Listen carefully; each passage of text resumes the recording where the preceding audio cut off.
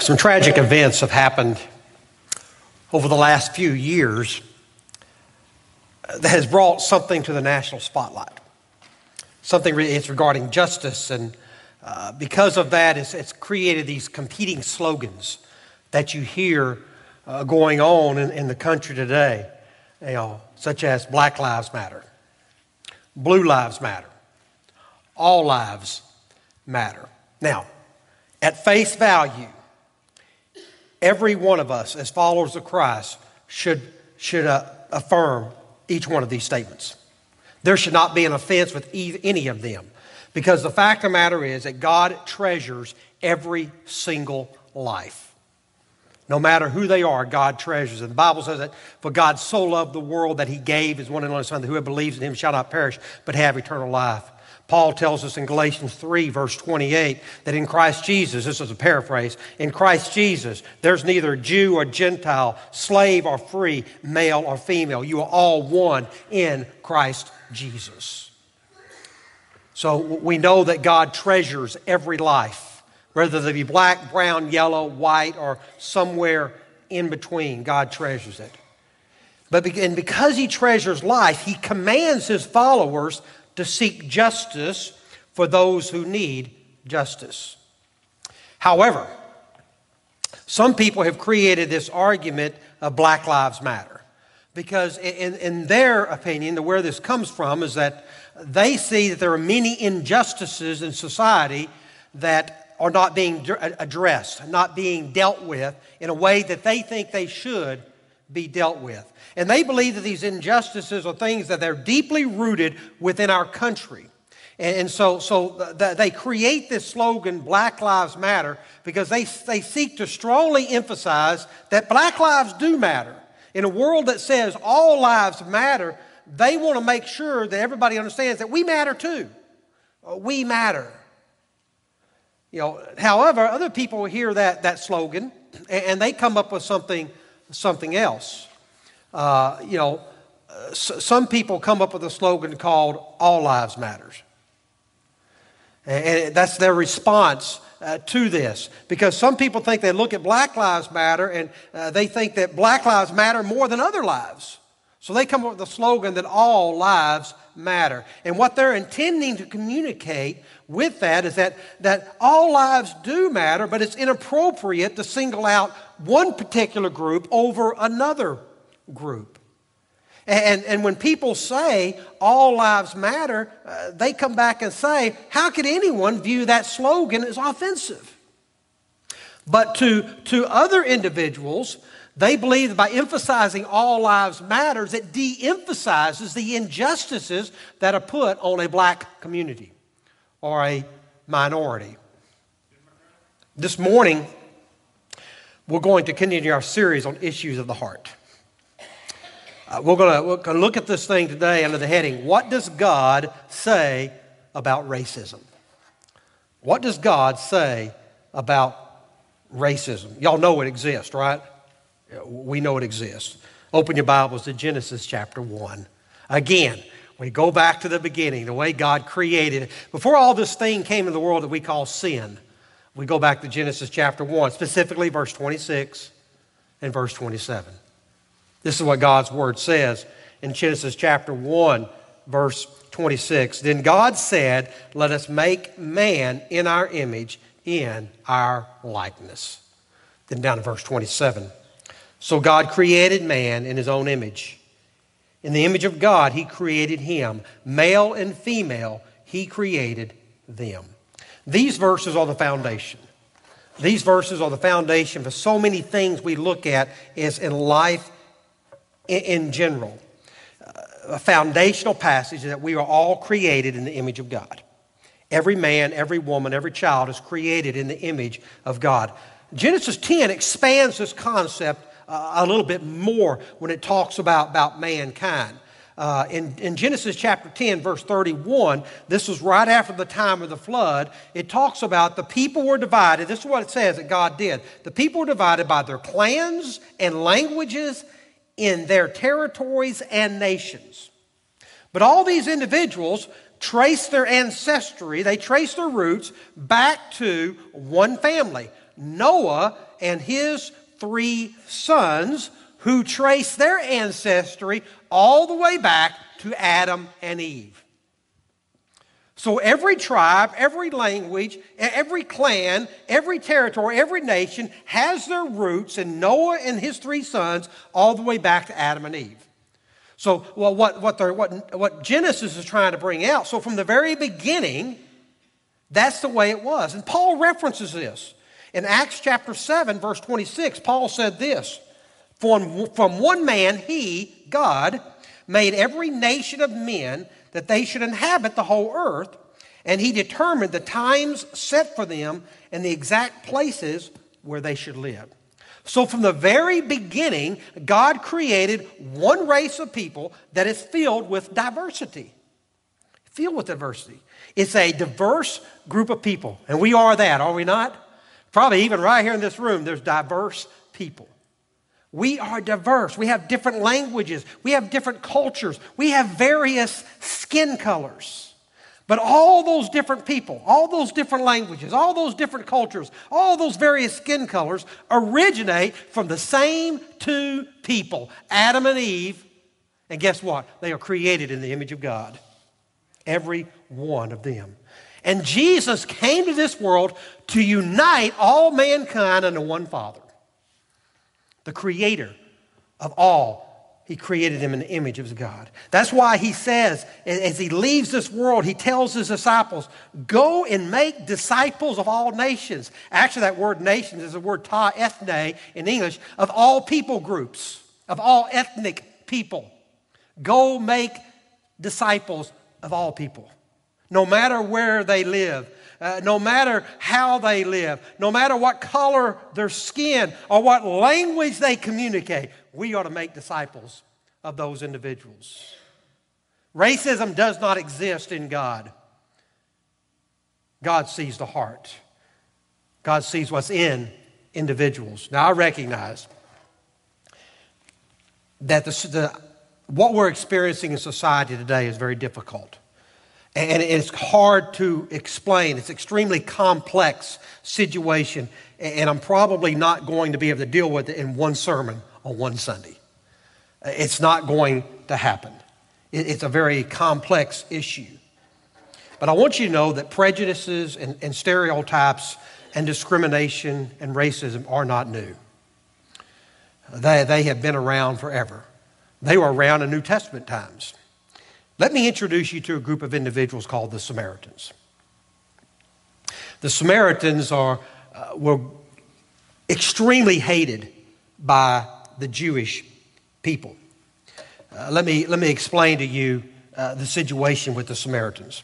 The Samaritans came about 700 years before the time of Jesus, in a time whenever Babylon came in and destroyed the land of Israel.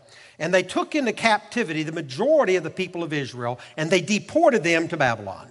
But they didn't take everybody. They left behind a group of Jews in that land, and then they brought in other conquered people from another land, and they put them there in that area. And then the Jews and this other people group, they began to intermarry, and it created I guess we call a mongrel. It created a biracial, a bi-ethnic group of people who were not, in the eyes of the Jews, they were not pure Jews. They were Samaritans. They were not pure. And so after the 70 years of that has taken place, of the exile had taken place, the Jews began coming back to the land of Israel, and they discovered within Judah and within Jerusalem these half-breed people that they didn't like. And so they began to move them out. But we need to understand there's more going on here, because it wasn't just that they were ethnically different. They had a different religion. The Samaritans only accepted the first 5 books of the Bible: Genesis, Exodus, Leviticus, Numbers, Deuteronomy. That's all they accepted. They rejected everything else. And so they also took in the other religions of these other people that they intermingle with, and they had kind of a syncretism of their religion. Jews could not tolerate that. This was a defiled religion. They were defiled people. They were defiled religion. And so they could not take it. So when they came back from the exile, and they saw these individuals. They ran them out of Jerusalem. They ran them out of Judah, and these individuals, these half-breeds, wound up in the country or the land of Samaria. There was a capital, Samaria. It became known as Samaria, which became known as the Samaritans. Now you know the history behind all that. And the Jews had such animosity toward the Samaritans that they would literally bypass their country to get to where they want to go. I got a slide I want to show you. This is for all you Sunday school people. I'm sorry this one's out, but you look on the bottom, we got the land of Judea. The yellow is the land of Samaria, and the green is the land of Galilee. Now, if a good Jew lived in Judea, he's in Jerusalem, and he wanted to go to Galilee, he's got a problem. That means he's got to go through Samaria. But the Jews hated Samaria so much that what they would do, you see over the east, over here on the east, running north and south from the Sea of Galilee to the Dead Sea is the Jordan River. So what a good Jew would do is they would cross the Jordan River in Judea, walk north, and then they would cross the Jordan River again to get into Galilee. They would not go through the land of Samaria. It would defile them. They could not do it. They would go out of their way to avoid walking through their land. They would go out of their way to avoid contact with Samaritans. I guess for us, it'd be like if you wanted to go up north and you didn't want to go down through East Waco, you take Lakeshore Drive around it. Or you take 35, because I'm definitely not going to drive down 84. I'm not going to drive down Franklin. I'm not going to drive down Bosque. I'm not going to. Why? Because my car might break down, and you know what happens then, right? I'm being facetious, but you know I'm speaking the truth. This is what they would do. They would do that. The Jews despised the Samaritans and would go to great lengths to avoid contact with them. But then Jesus comes along and he begins to shatter the stereotypes. He begins to break down walls. Instead of building walls, he breaks down walls. And listen, if we are going to break the cycle of racism that exists today, we must strive to be like Jesus, and we must do what Jesus did. Open your Bibles to John chapter 4. Out of John chapter 4, I want to give you, and I could give you a lot more, but I'm going to give you 3. I'm going to give you 3 steps to break barriers and build bridges to those who are different than us. Breaking barriers and building bridges to those who are different from us. The first thing, to break down racism, you must go outside your comfort zone. To break down racism, you must go outside your comfort zone. Verses 1 through 4 serves as a backdrop for us. John chapter 4, 1 through 4. The Pharisees heard that Jesus was gaining and baptizing more disciples than John. Although, in fact, it was not Jesus who baptized, but his disciples. When the Lord learned of this, he left Judea and went back once more to Galilee. Remember the map? Remember our map? He went back to Galilee. Verse 4. Now he had to go through Samaria. You might want to underline. You might want to circle. You might want to highlight. Jeremy, I know that's hard for you, my brother, but you may want to think about this, all right? He had to go. He had to go. You might, because that's the key to understanding this passage. Why did Jesus have to go through Samaria? He could have crossed the Jordan River, walked north, and then went west back over the Jordan River to enter Galilee. That was comfortable. That's what people always did. There's only one possible answer. It wasn't that he couldn't cross the Jordan River. It's that he had got his marching orders from someone else. Someone else had told him what he had to do. 9 times in the Gospel of John, Jesus tells us he only did what God told him to do. Flip over real quick to John 14:31. 14:31.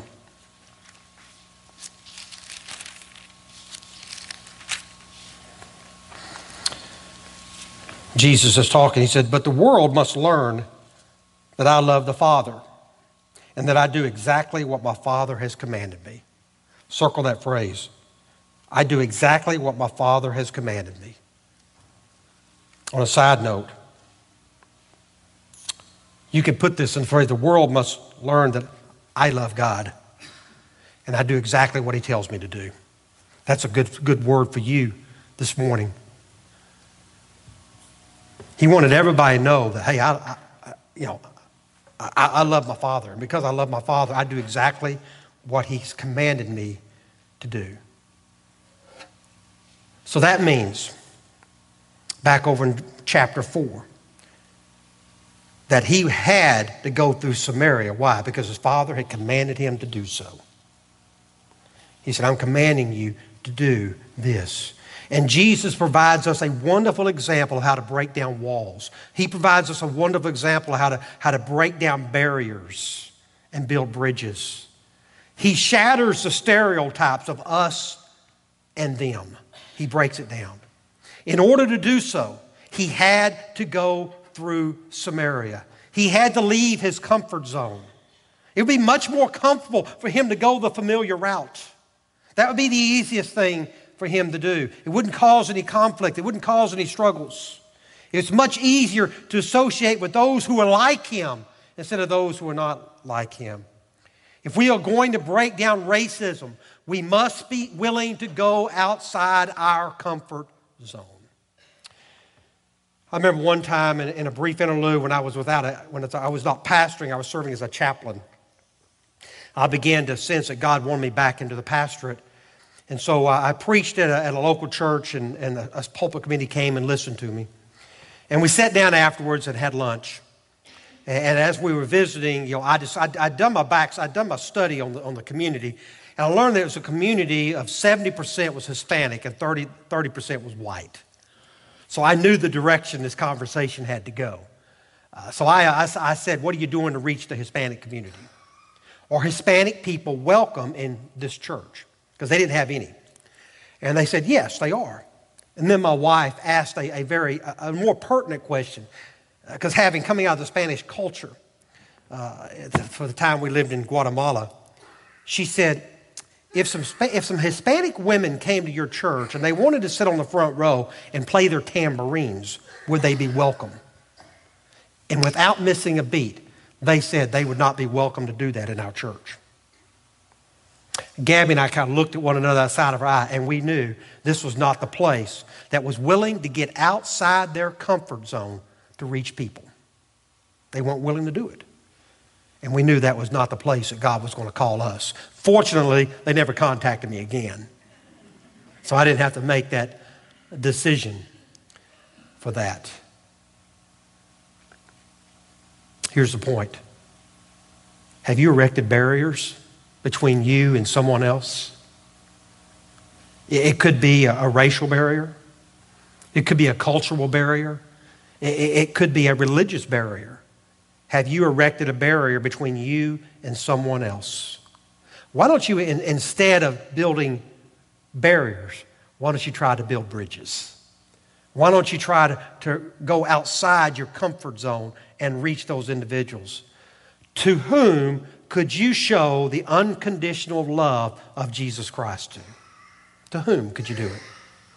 How can you do it in a very practical and a meaningful way? I will assure you this, my friends, it will not be easy, but it will be worth it. It will be worth it. Second truth, to break down racism, you must go beyond your social circle.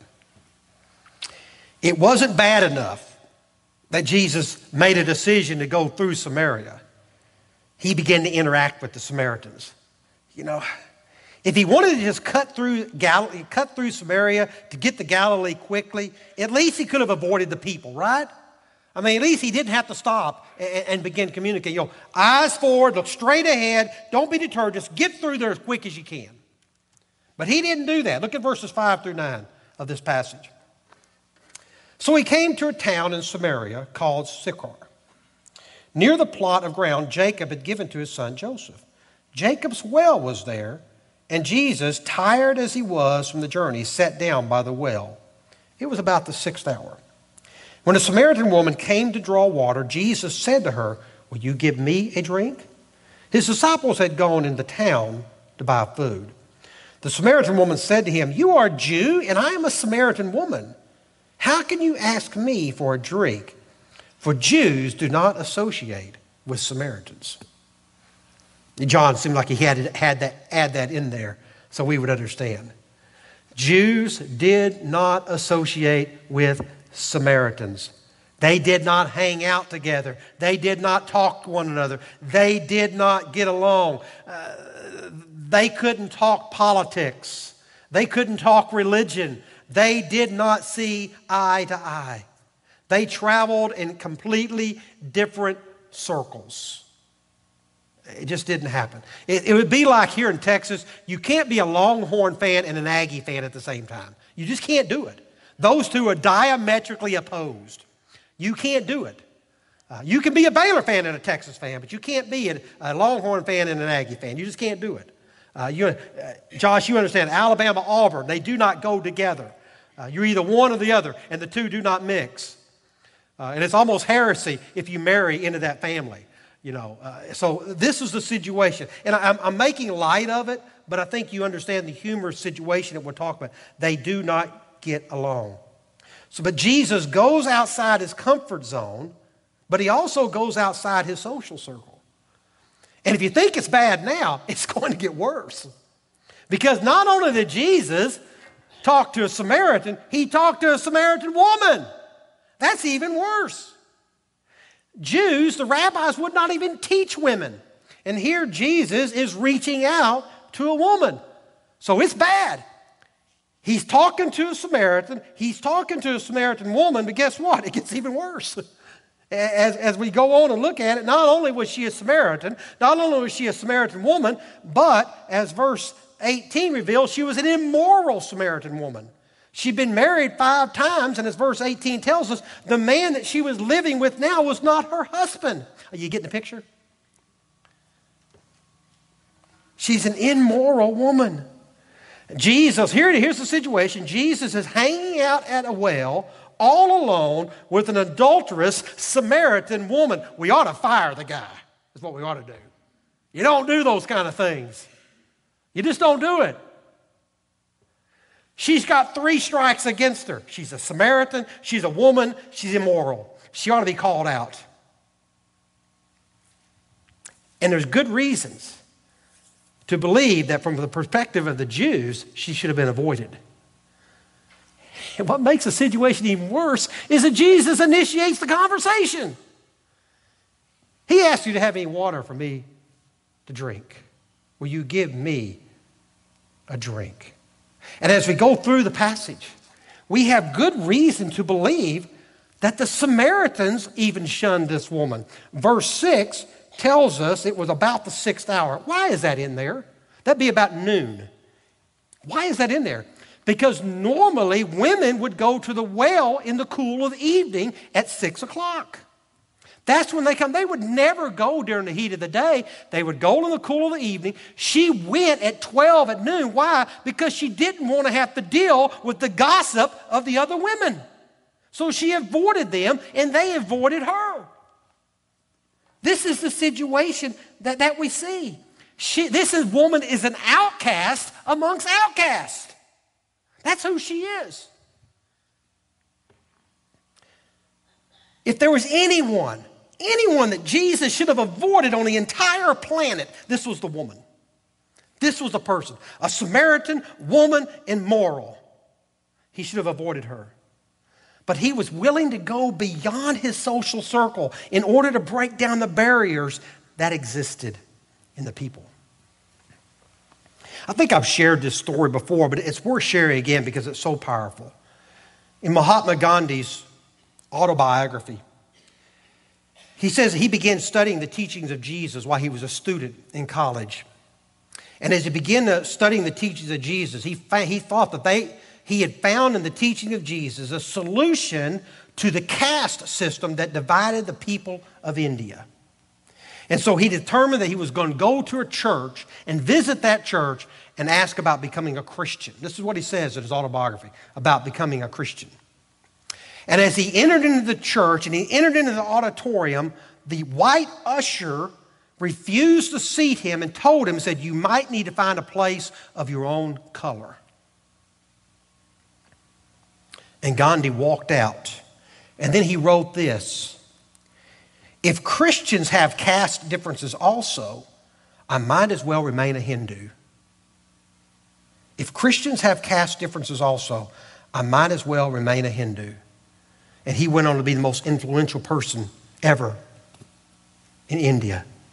Can you imagine what would have happened? Can you imagine what would have happened if that Christian usher would have just gave him a seat? I don't know about you. I don't think I'd want to be in that usher's shoes when he stands before Christ at the judgment seat.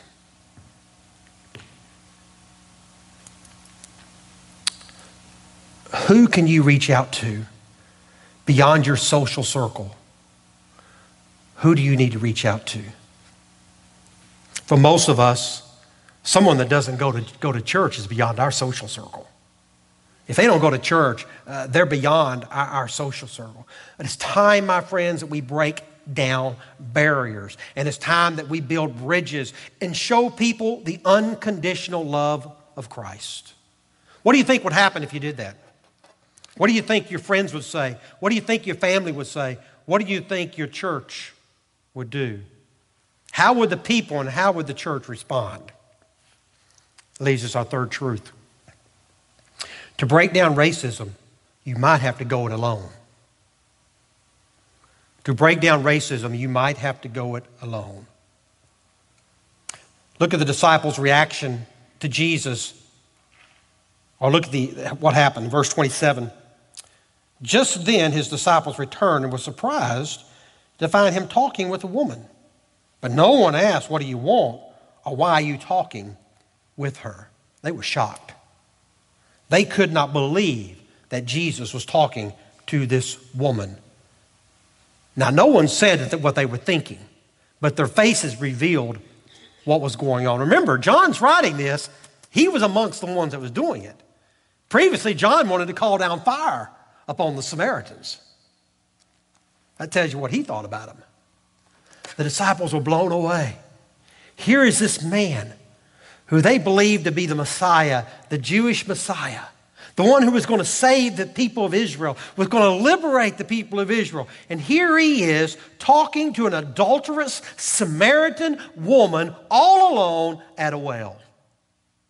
And they're shocked. Did they join Jesus in the conversation? As we go on and look at the passage, you say they didn't even speak to Jesus until after the woman left. They didn't involve themselves in the conversation. They didn't even bring up the subject about that. As a matter of fact, what it says in the Bible says, what'd you have to eat? They didn't even talk. What were you talking to that woman for? Well, what was going on here? They said, what did you have to eat? They wanted to pretend that it will go away. They want to pretend that this event never happened. And by their actions, they revealed their prejudices. By their actions, they revealed their racism. Jesus was not going to have their support in building bridges to the Samaritan community. It wasn't going to happen. Jesus was going to have to go it alone. And many believe that he paid the price because of that. A few chapters over, I think it's chapter 8, that we see that the Jewish leaders are crying this out to Jesus. Aren't we right in saying that you are a Samaritan and demon-possessed? Can you imagine that? He's a Samaritan and he's demon-possessed. Now, I don't know where they got that idea, that he was a Samaritan. Perhaps it came from this idea. Or maybe it came from the story of the Good Samaritan. Wherever they came up with that idea, this is what they believed about Jesus. Can you get the picture? Okay, can you get the picture of the Jews mocking him? He's a Samaritan lover. Hey, I told you that guy was just a crazy Samaritan lover. That was not a term of endearment. It was a term of derision. I remember in one church where I served, First Church, some of you know where that's at, some of you didn't matter. The first church I served at, I preached and we met with the committee to talk. And I did my homework and I discovered that the city was divided along racial lines. The white people lived north of the town, the black people lived south of town. And the two did not cross. And so I went there, I did my homework, and we were talking with this great people. And I asked them the question, I said, would a black person be welcome in our church or in this church? They hesitated. And they did not answer immediately. Then finally, a godly, dear senior saint spoke up, and I quote what she said. Well, I think a negra would be welcome in our church as long as they weren't coming to cause problems. And then everybody in the group agreed, yeah, that's right. Well, you know, I wound up being pastor of that church, and I've been there a year and a half, 2 years, loving on the people, trying to make a difference in our community, doing all the things that, you know, new pastors do, and trying to do that when I met a lady by the name of Lily. Lily was just a godly woman, loved the Lord. She just so happened to be African American. I invited Lily to church. Lily came to church. And I met her, talked with her, a great woman. And then Lily came again to church. And then she came again to church. I was hoping, I said, oh, Lord, I pray that they're willing to break down the barrier. Lord, I pray that this won't be a problem. I was a new pastor. I didn't know what I was doing. I was just doing what I felt God wanted me to do. And then Lily did something amazing. She became a member of our church. But that's not the end of the story. Lily became a dear member of our church, and she even became a Sunday school teacher. And we began to see the change happen in that little church. Listen, it's the same way with us. Sometimes in order to break down the barriers, we got to go it alone. You may not have anybody that will go with you, but you go it alone. We cannot stand up and say, all lives matter until we genuinely reach past ethnic, racial, and cultural boundaries and demonstrate that we believe what we say. You can't do it. We can condemn Black Lives Matter all we want, but if we're not willing to bridge the gap, guess what? We're telling them that they don't matter. That's what we're telling them. And we can't do that. Jesus had to go it alone. He didn't have the support of the religious leaders. He did not have the support even of his disciples. Jesus had to go it alone. And if in following Jesus' example, that means that no one will go with us, are you prepared to go it alone? Are you prepared to do what only you can do? There's a great hymn that we sing. You know it. I have decided to follow Jesus. You know that old hymn? You remember the line in the verse that says, though none go with me, I still will follow. Though none go with me, I still will follow. We sing it. We believe it. But do we do it? Will we walk that path if no one goes with us? Will we do it? Jesus went outside his comfort zone. He went beyond his social circle and he went it alone. What was the result? Look at verse 39. The woman goes back into her little community and she tells the people, and it says, verse 39, many of the Samaritans from that town believed in him because of the woman's testimony. He told me everything I ever did. Listen, they didn't believe in the woman, they believed in him. Why? Because she shared a testimony. She shared her faith. She shared what she'd learned, and people believe in Jesus. If you have harbored prejudices against other people, let me encourage you that people can change. People can change. Jesus shattered the stereotypes of us and them. And he did it alone. The question I ask you today, does he still have to go it alone? Or are you willing to go with him? Wherever that might lead you, are you willing to go it alone? That's God's challenge to you. That's God's challenge to us. You know, one thing you might do, and you might come to the second service every now and then and notice the racial diversity in that second service of some of the sweetest individuals I've ever met in our little Nigerian students. And we have others in there as well. God is shattering the barriers between us and them. But we got to do our part. Though none go with me, still I will follow. That's God's challenge to you, and that's God's challenge to me. What's God telling you to do this morning? Maybe for some of you, you need a heart transplant. You need for God to take away that heart of stone you have toward other races, other ethnic, other languages, other religious people. And God, transform my heart into a heart of love for these people. Because you need to see them as an individual that God loves. They are in the image of God. They are your brother. They are your sister. And you've got to see them as that. For some of you, you say, God, change my heart. Change my heart, oh God.